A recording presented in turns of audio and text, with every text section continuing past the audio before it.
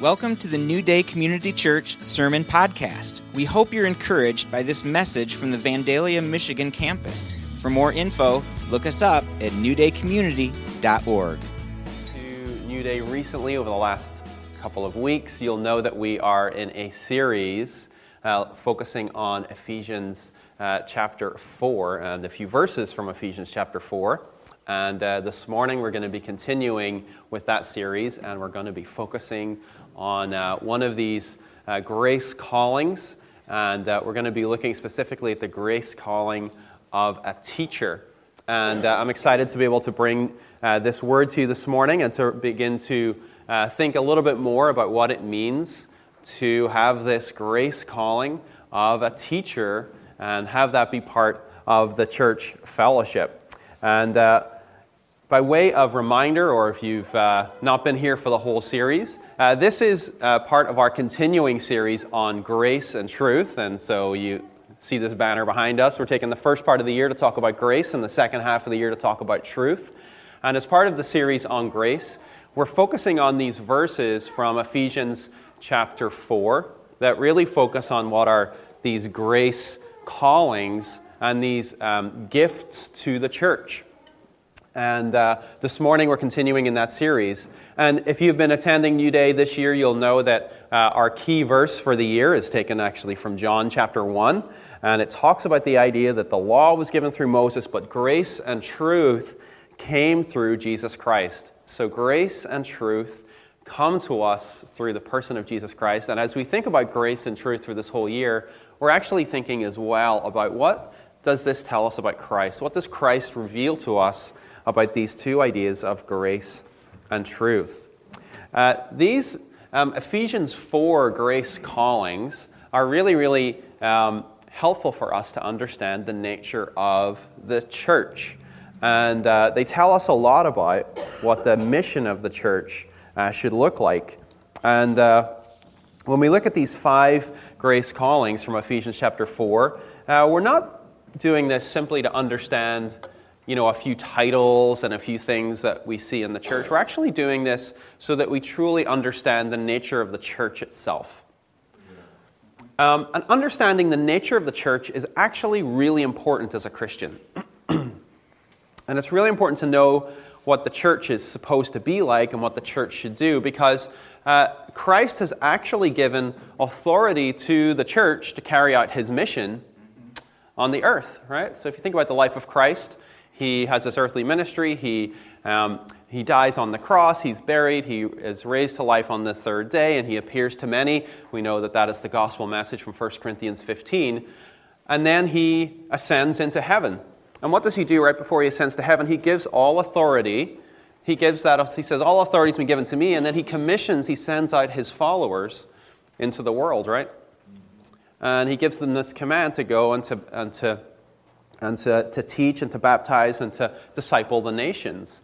And we are the fruit of that work.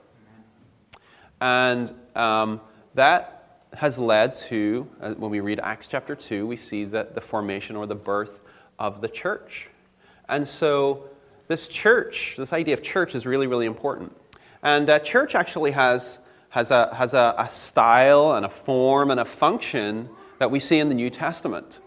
And churches certainly look different across cultures, but when we read our New Testaments, we see that there's actually, no matter what culture you are in or what style of church you might have, there are certain things that when we read our New Testament that are built into the DNA of what the church is. And when we open up Ephesians 4, we see some of what that looks like. Understanding what the church is supposed to function like is really important as a Christian. And sometimes we can maybe think, church, there's some people who think like this. They say, well, church is kind of optional. Like being a Christian is really important. But church is kind of optional, right? If you can make it to church, that's probably good. Or, church has probably got its place. But some people they would say, well, I'm all about Jesus, but I'm not so sure about the church. Well, that's to fundamentally not understand Jesus. Because Jesus has invested everything into the church, right? And so it's really important that we understand how the church is supposed to function. And Ephesians 4 and our passage for today help us to understand what the church is supposed to be like. And this is really helpful for us, right? It's really helpful to know what things are supposed to look like, how things are supposed to function, right? If you were to start a business, or if you were interested in running a business well, you might look at other examples of businesses that are functioning really well, right? To get, how do you do this thing, right? How do you start a business? How do you manage a business, right? When I drive down here and I pass a lot of fields, right? If I was to become a farmer, which would probably not go well for me, but what does it look like to farm well? Well, there are people who have done this for a long time, right?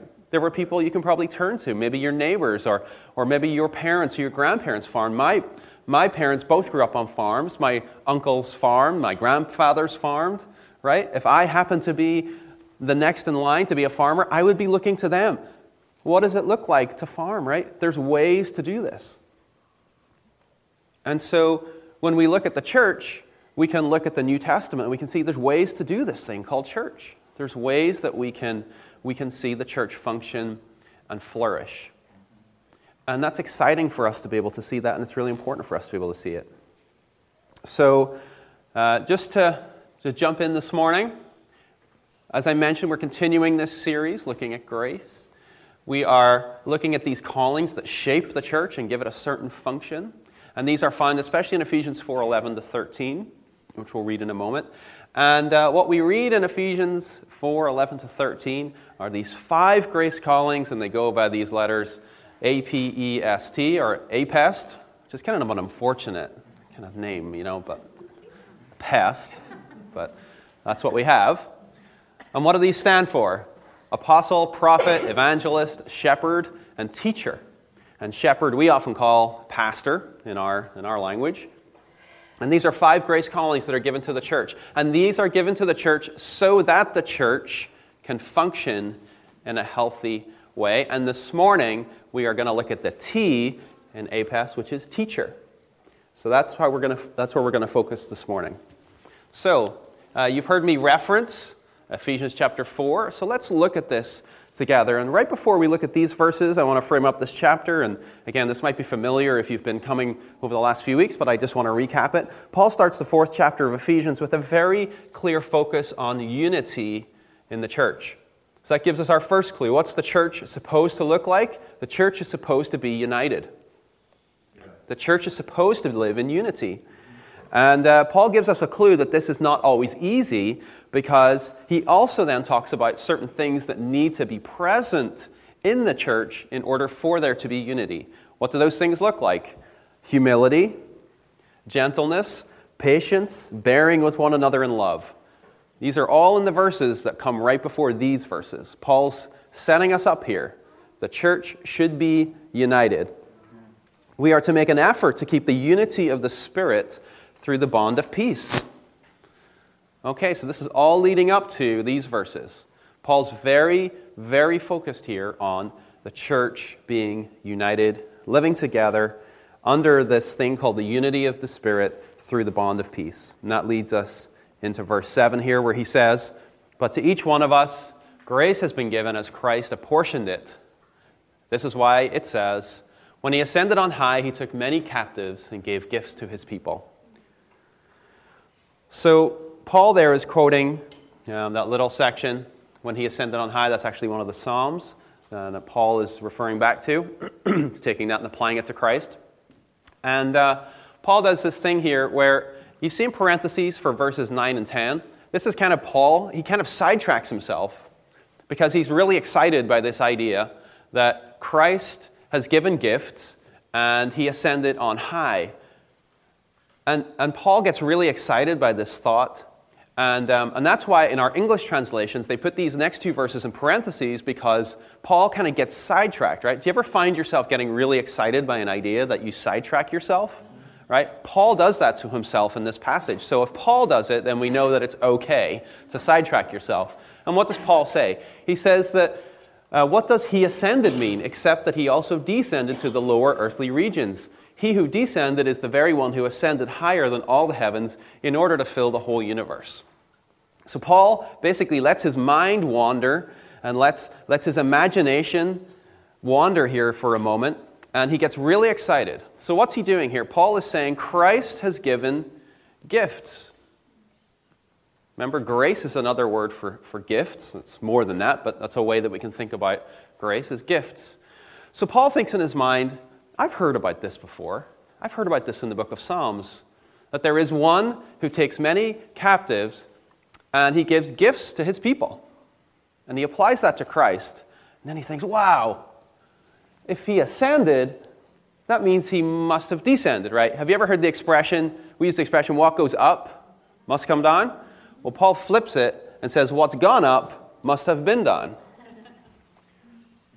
And so he says, wow, Christ ascended. Well, if he went up, that means he must have been lower.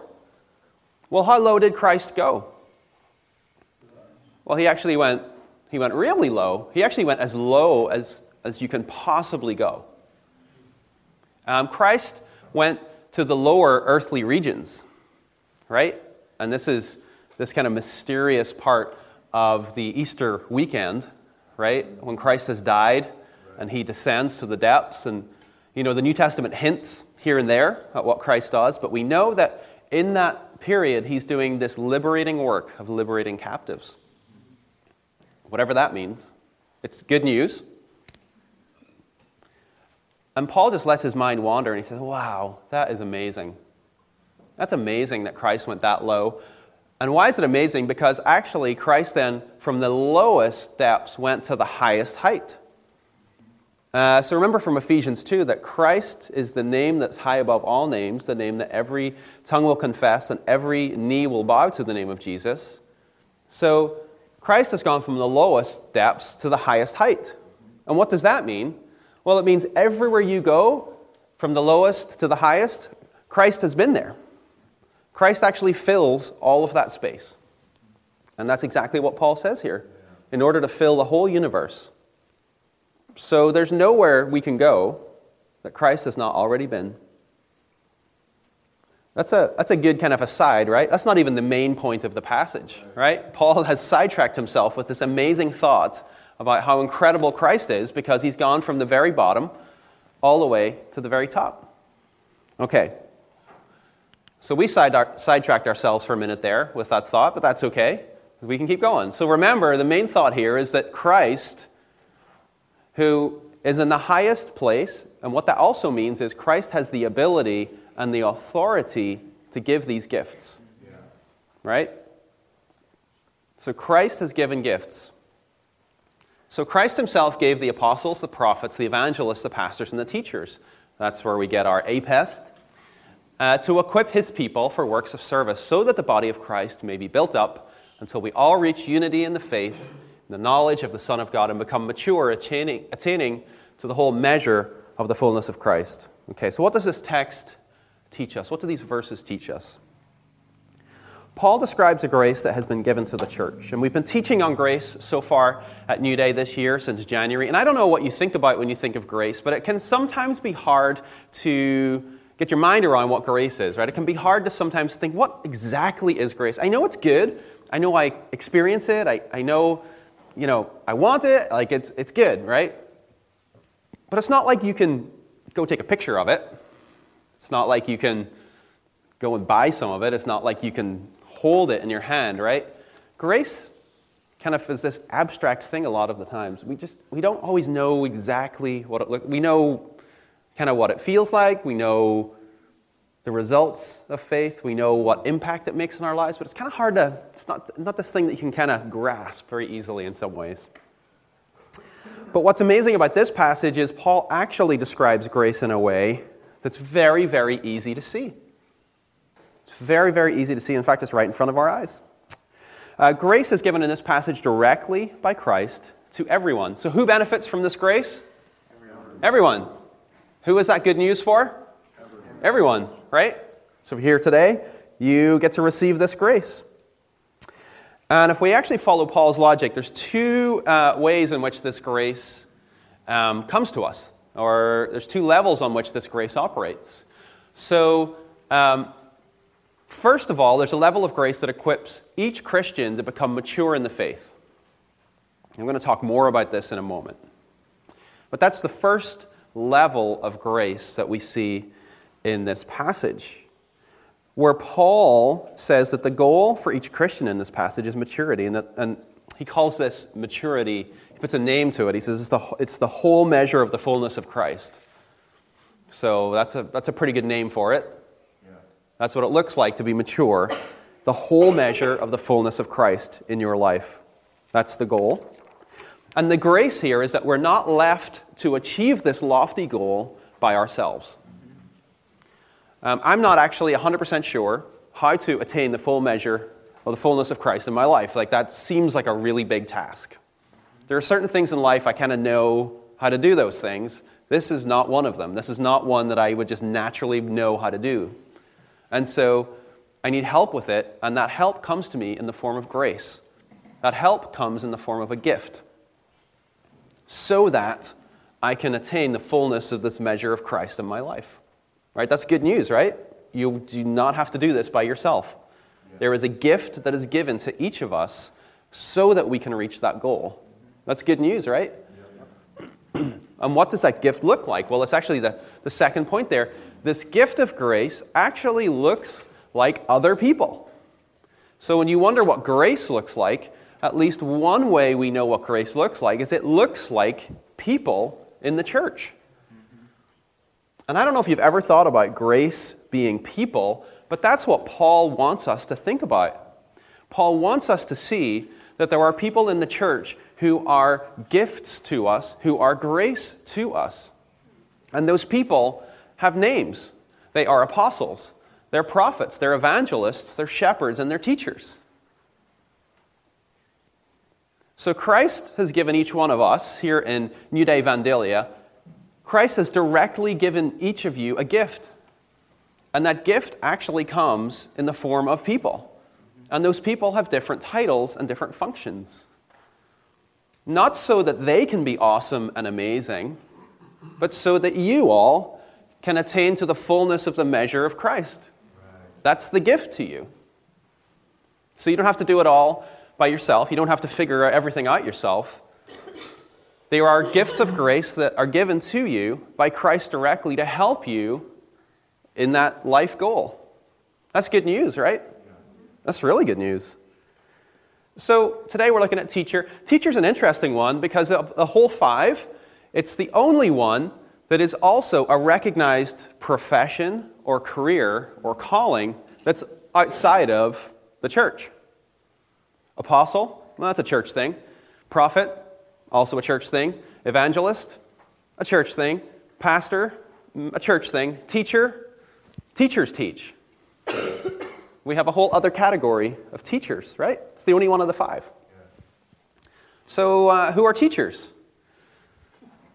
Amber's a teacher. Who else is a teacher? We have a teacher. Teachers. Each of us have been influenced by teachers, right? Every single one of us is shaped by teachers. Did any of you have really great teachers growing up? I did. Did any of you have kind of not so great teachers growing up? Yeah, right? We've all been there. Okay. That's okay. We've all been there. I had great teachers growing up. I had really average teachers growing up, right? That's just how it goes. But we can visualize, we know what a teacher is, right? We know what a good teacher is like. When I was about 10, I actually missed quite a bit of the school year because I was sick. I had a really bad case of mono, and I was completely fatigued. I couldn't go to school for a few months.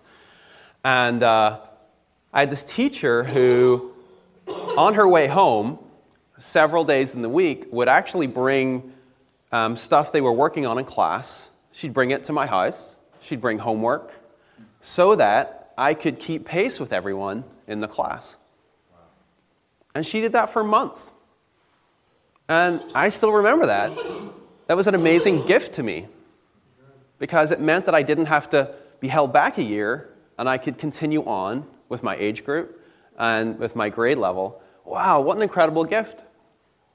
And that is a teacher, right? That's a gift to me. And I remember the sacrifice of that teacher. She didn't have to do that. I wasn't in her classroom every day. But she knew how important it was, and she sacrificed her time and her effort to make sure that I was able to keep pace.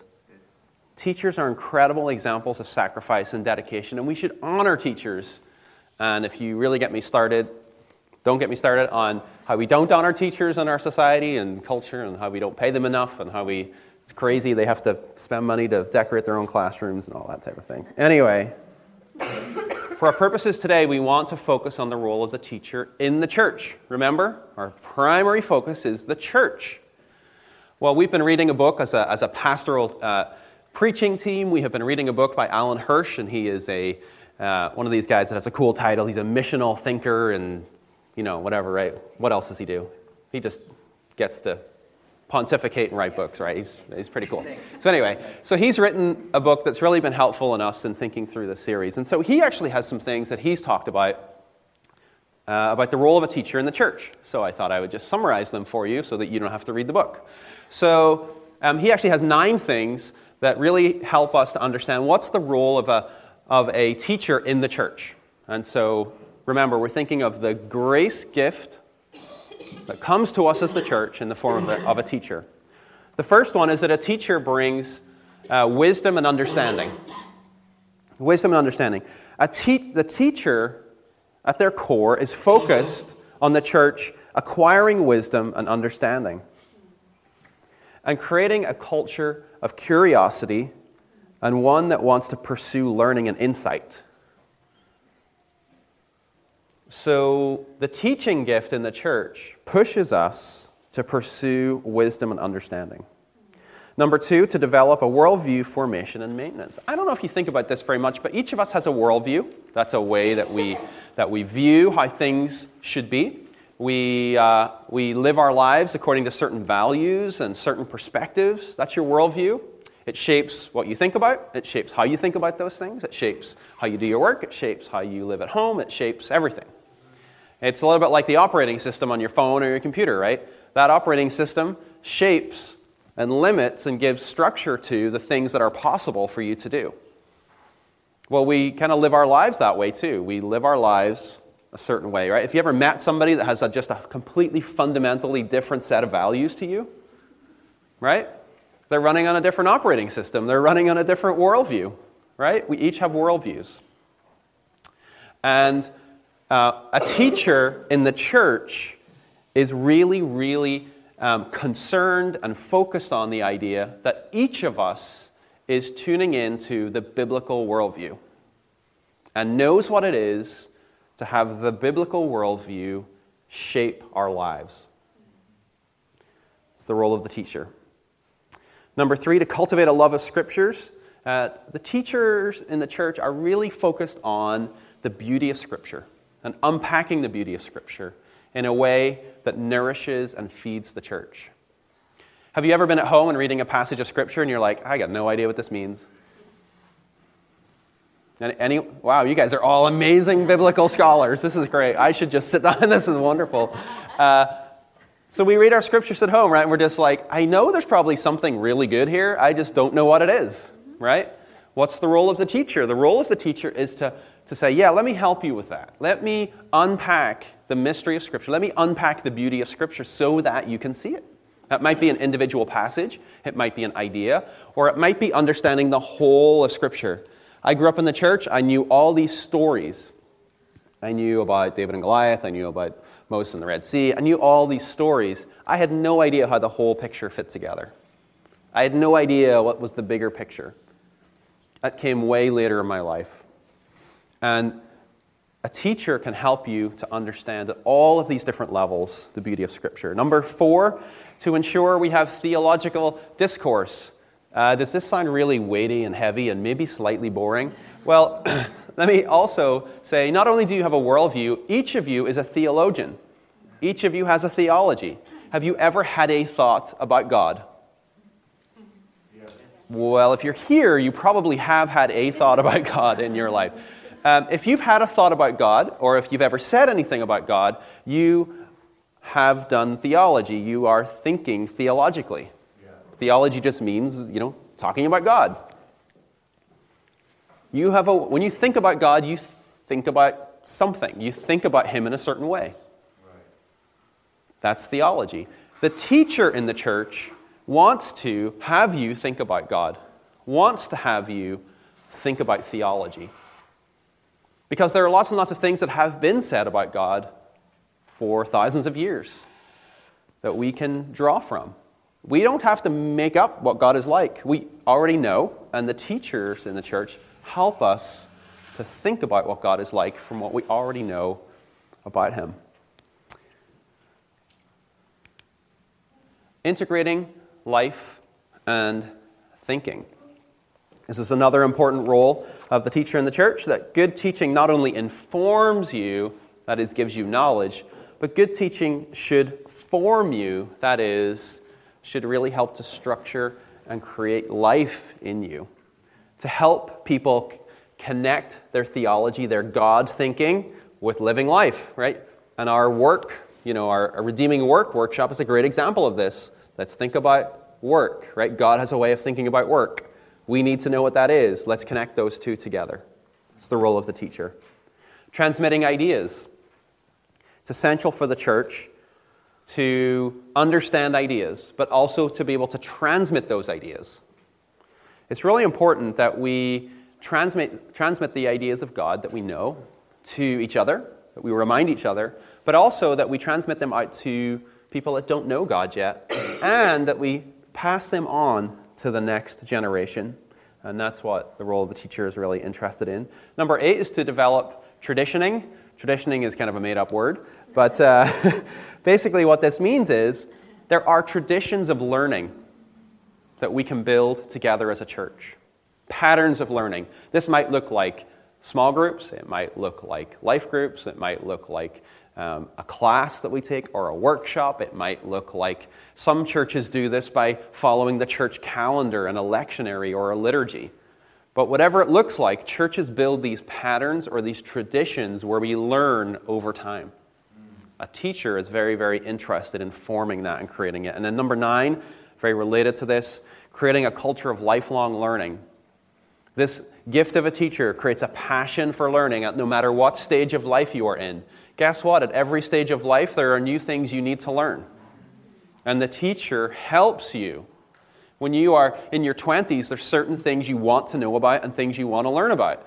When you're in your 60s and 70s, those things are different, right? There's just different things that you're thinking about. There's different things you want to know about. Maybe you weren't thinking about those things in your 20s. The teacher helps in that role. There is a particular set of wisdom and ideas and truths that the teacher wants to communicate and wants to make sure are instilled in the life of the church.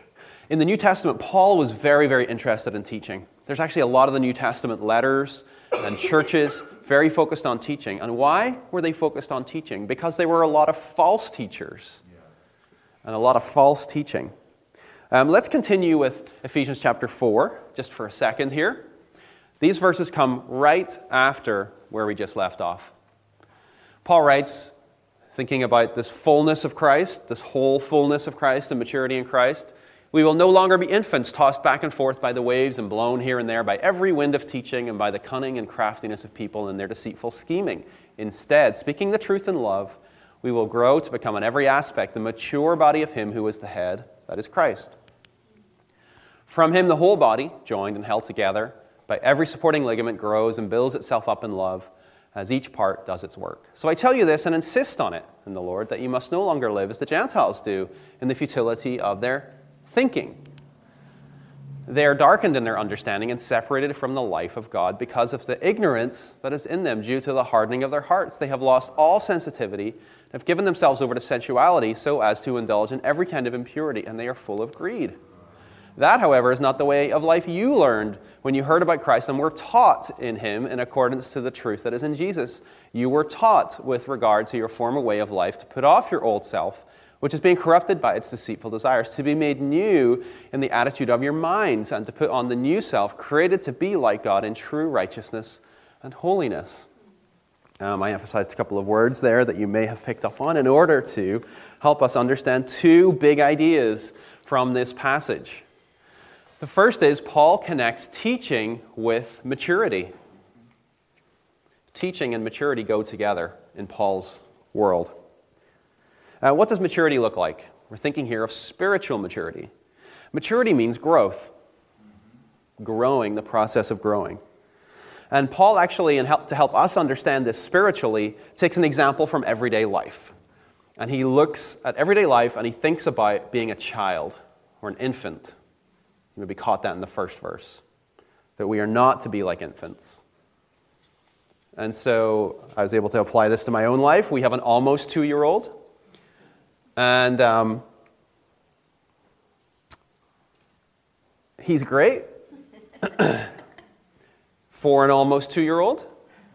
And we really love him, but we also do not want him to remain as an almost 2-year-old. Though we love him, right now when he wants something, he might use one of the few words that he has, but mostly he'll cry. When he's hungry, he'll cry. When he's tired, he'll cry. When he wakens up in the morning, he'll cry. When he wakens up in the middle of the night, he will also cry. He has a very limited attention span. He can't feed himself. He can't bathe himself. He can't dress himself. He wears diapers that he doesn't change himself. And despite of all of this, we tell him every day how great he is. That makes no sense, right? Why does it make sense, though? It makes sense because he's exactly where he's supposed to be, right? I don't expect him to do any of those things. That's unreasonable expectation, right? That's the same spiritually, right? In the church, it's okay for some of us to be younger in our faith, younger in our spiritual maturity, right? Some of us have been at this a long time, and we should be mature. It's okay, right? So part of the grace is, let's be gracious to each other in our own spiritual maturity, right? And what's the key here for Paul? It's maturity, which is growth. The key is that we keep growing, right? We keep growing. Why do I have so much grace for all of those things in our almost 2-year-old? It's because I don't expect them to last forever, right? Part of the way I have grace for it is because it's not going to last forever. He's going to keep growing, right? And that's great. In the same way, when we look at the immature spiritual behavior in someone in our church, we shouldn't make that person feel shame, right? It's okay for them to be spiritually immature, right? What does that look like? Well, they might, frankly, gossip. They might be very self-centered. They might use language that we're not used to hearing. There might be a whole bunch of things, right? They might be what we call a little rough around the edges. That's okay, right? They don't know the language. They don't know how to ask for help. They don't even know what to ask for. That's okay. But we can come alongside and we can provide a safe and a secure place for them to grow spiritually. Just like we provide a safe and secure home for Sam to grow and to become mature. What's our role? We provide everything he needs so he can grow. Right? Yeah. Church is the same way. But there's one key thing that I want to highlight in this. We don't just provide this nice, warm, loving, cozy environment for Sam. We also teach him things. It's really important that we teach him things because we're not always going to be there. He has to learn some things about life so that he can mature, right? He has to know right from wrong, good from bad. He needs to know what things are helpful in life and good to embrace. He needs to know the good things from the bad things. How does he learn those? We teach him. In the same way, spiritually, there are just some things we got to know. There are things as the church that we just have to know if we're going to mature. And Paul says that's the gift that the teacher brings. The second point from this passage is Paul draws a comparison between two sets of people. Did you pick up on the comparison between the two sets of people? One set of people we've just been talking about. They are believers who are on this path in Christ of spiritual maturity, becoming the fullness of Jesus. There are other people who are not on that path. Notice how Paul talks about them. He says they are ignorant. They are darkened in their understanding. Their thinking is futile. Is this a compliment? Would you like this said about you? Oh, hey, let me introduce you. So maybe you introduce some people. Oh yeah, don't listen to him. His thinking is darkened. His thinking is futile. He thinks he knows what he's talking about, but not there. Mm-mm. Right? We would hate that, right? Right? It's like so demeaning, and yet Paul says there are people in this world who live this way spiritually. Right? They are ignorant. Their thinking is futile. Their thinking is darkened. They are not on a path of maturity. They're not on a path of growth. And so, in the church, we live in this completely different reality where we know the truth and we are maturing spiritually towards the fullness of Christ. Now, if you're tracking with this series, you're tracking with where I'm going next, which is that Jesus himself is a teacher, right? And I'm just going to talk about this for a couple of minutes because, we may be familiar with this.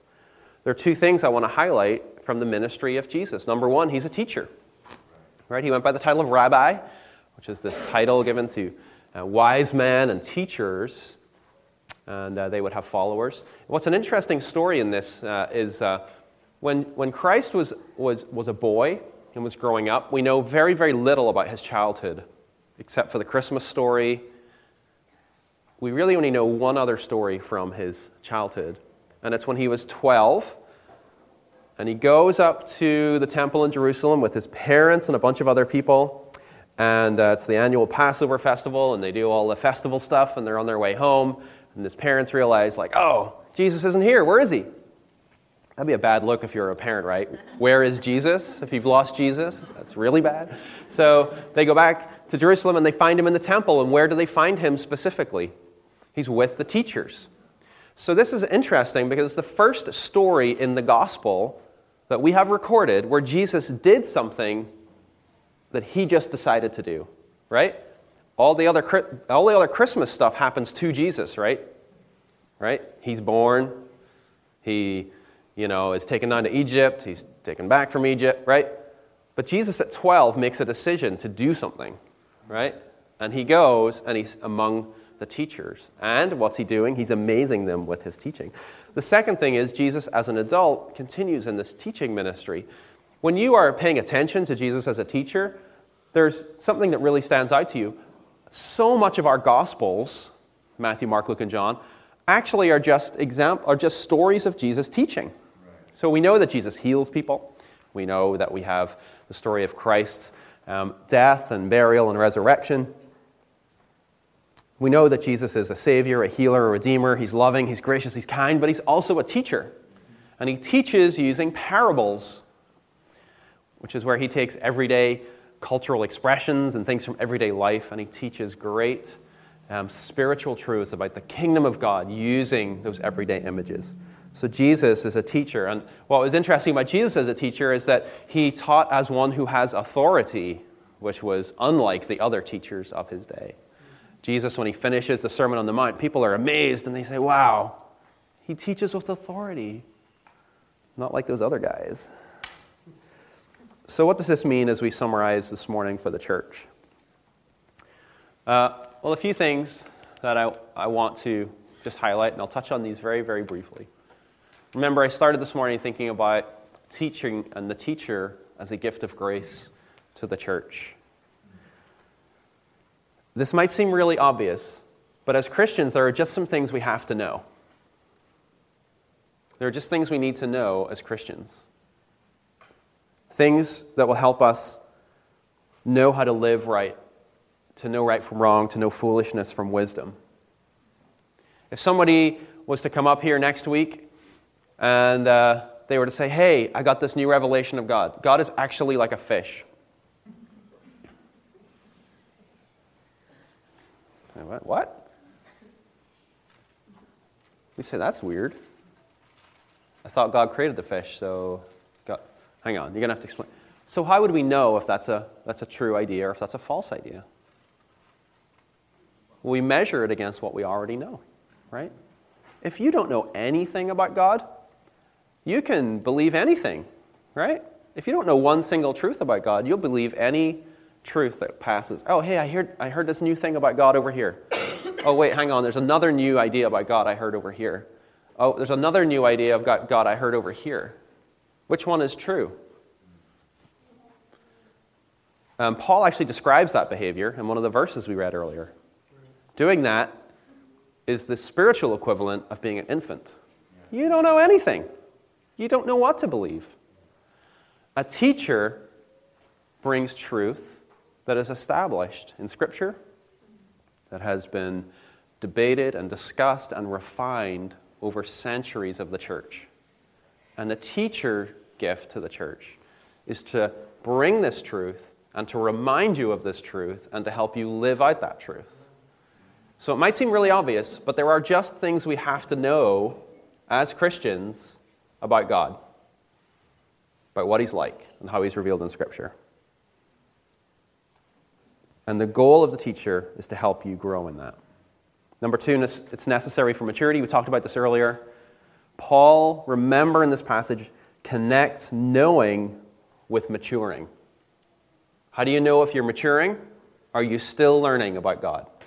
Do you know more about God today than you did a year ago? And this might sound weird. I don't really care how you know. But do you know more, right? The teacher wants you to know more. Right? The teacher will prompt you, will say, do you know more? Learn more about God. Read the Scriptures. Listen to podcasts. Listen to sermons. Go to conferences. Come to church every week. Learn more about God. Teaching shapes us in powerful ways. Have you ever learned something and you're like, now I get it? Oh yeah, I did not know that before, and now I do. All of these other possibilities have now unlocked for me.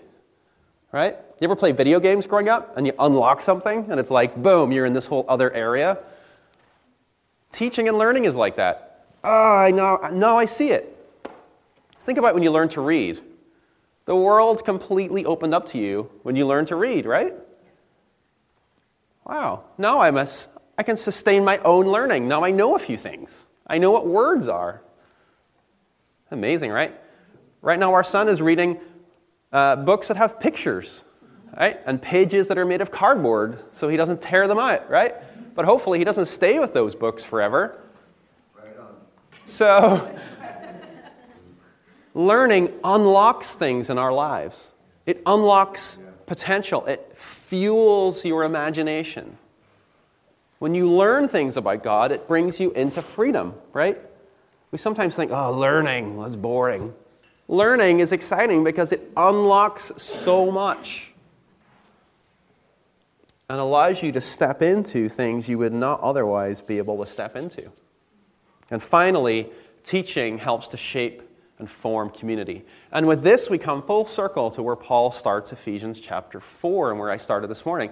Unity of the church is connected very strongly with maturity in the church.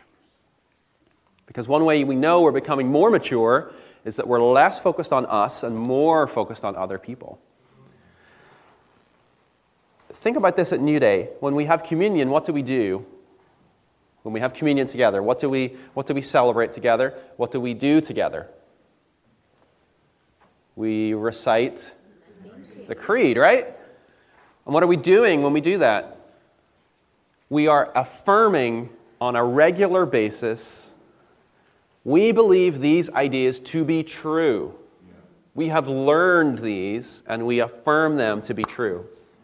Wow, that is powerful in shaping community. Community can only happen when we decide together, we all affirm these core ideas and these core truths.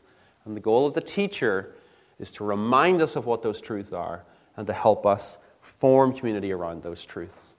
And I have one side comment to finish on this.